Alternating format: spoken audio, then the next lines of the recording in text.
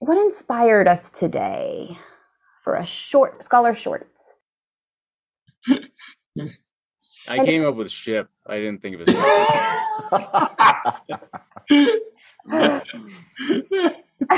Okay, let's see. Third time's a charm.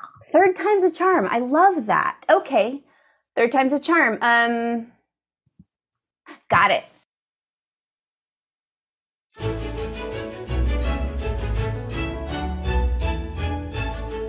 Hello, everybody, and welcome back to Scholarly Shorts with Shakespeare. As we all often wonder, did Shakespeare ever wear short shorts? Anyway, joking, academic joking. We have a guest today, Solomon Grumby. Dr. Solomon Grumby is here with us to explain. We found a fragment of text that was in one of Shakespeare's journal, and it is a scene that has been rewritten 3 times. Solomon Grumby, let's discuss.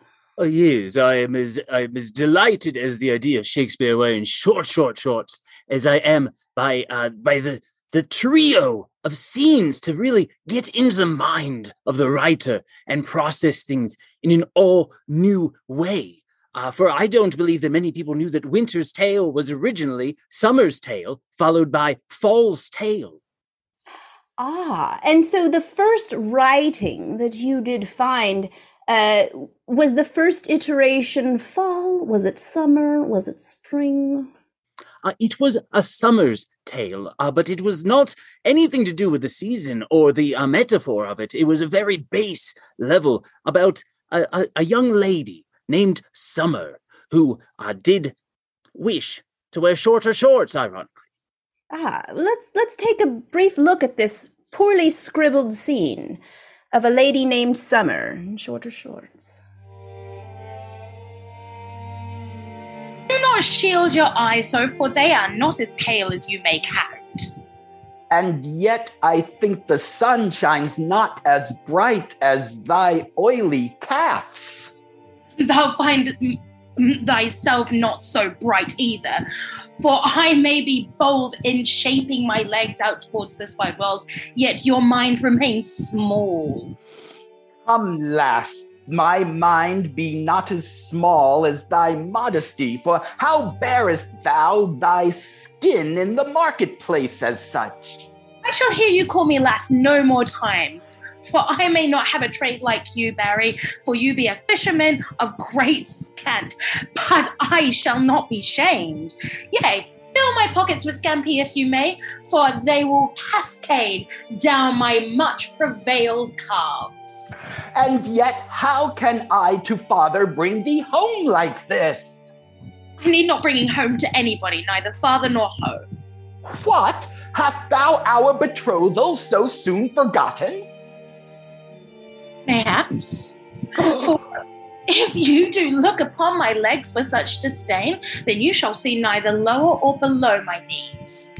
'Tis not thy legs that do offend me much, but 'tis the showing of them to the most unruly crowd. Lookest thou at Bertrand there, or see you surly Sal? They look with eyes as large as saucer plates. See not this as my problem, for they have the great wide world in which to look. Why do they decide to take up the 2 tiny spaces in the grandest of schemes that occupy already my legs?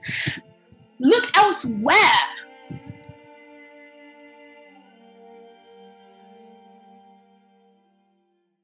Now, wasn't that a wonderful, wonderful scene, Agatha? Indeed, the argumentation and the specificity is quite grand, although I would say it's many iterations from Winter's Tale, don't you think? It is quite a few, but with this next variation on that scene from Fall's Tale, we see the character of Autumn, but instead of ganging up upon a woman who was historically an underprotected and represented class in Shakespeare's day, we now see that it is about the man's choice to not bring a jacket out when it might be quite chilly in the market. Oh, this breeze doth bristle through the hair upon my manly bosom, as never have I felt before. Wait there, good man. As I be a lady, I see pieces of skin upon thy arm that I have not seen before. Where be thy clothes?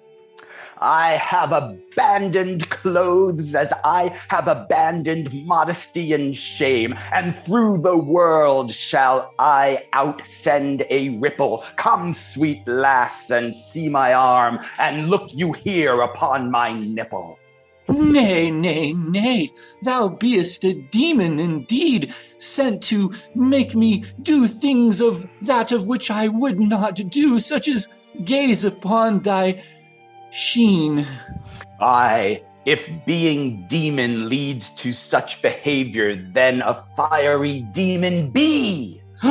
Oh, Adonis before me, thou art a statue of Greek proportion. Nay, I look down and I see even that of the Roman period. Aye, I shall one by one list my many features, and thou shalt comment upon their magnificence. What thinkest thou of my right knee? Oh, it be only escalation from thy elbow. Nay, not give me one more, or my heart will surely burst in flame. Yet what thinkest thou of this fine muscle in my arm? Oh, that be but one muscle, and not a convolution and amalgamation of many such?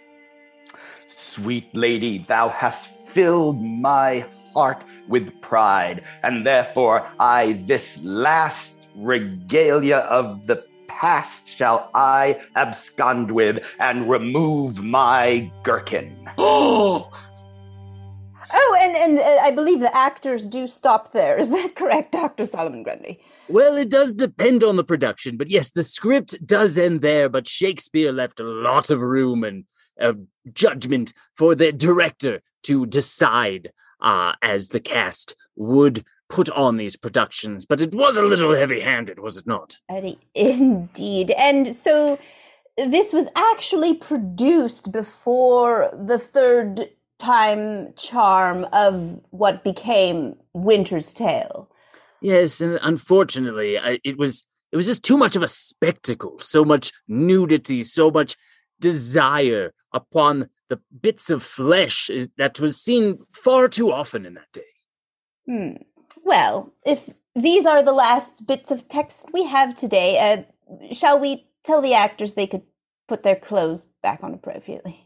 I do not try to get in the way of any actor's process. They may robe or disrobe as they wish. Indeed. Well, thank goodness this is an audio cast. Ladies and gentlemen, thank you so much for joining us with Dr. Solomon Grundy today. The third time is indeed the charm to reach what is now Winter's Tale, as we have discovered and enjoyed these two very, very rough drafts of what is now a pristine script.